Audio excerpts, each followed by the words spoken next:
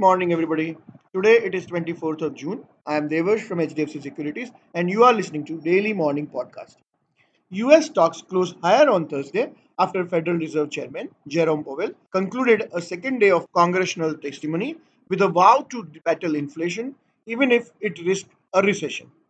The markets rose on flows from dip buyers and bottom pickers, quarter end rebalancing, and rotation out of commodities. In US economic data, the S&P Services Index fell to 5-month low of 51.6 from 53.4 in the prior month, while the manufacturing index slid to nearly a 2-year low of 52.4. In important corporate news, the US-based IT major Accenture announced its results for Q3 FY22 on Thursday. It beat revenue expectation for the quarter, though it tempered its revenue forecast.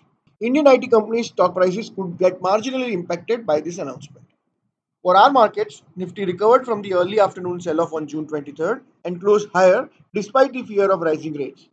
At the close, Nifty was up 143 points or 0.93% at 15,556.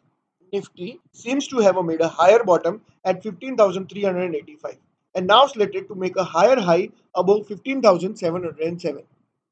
Now, if Nifty breaches 15,385, all bullish bets should be taken off the table, and that is the Lakshman Rekha for bulls. Today, Indian markets could open higher in line with positive Asian markets and higher US markets on Thursday. That's all for the day. Investment in securities is subject to market risk. For detailed disclaimers, do visit our website www.hdfcsec.com. Thank you for listening in and have a profitable day ahead.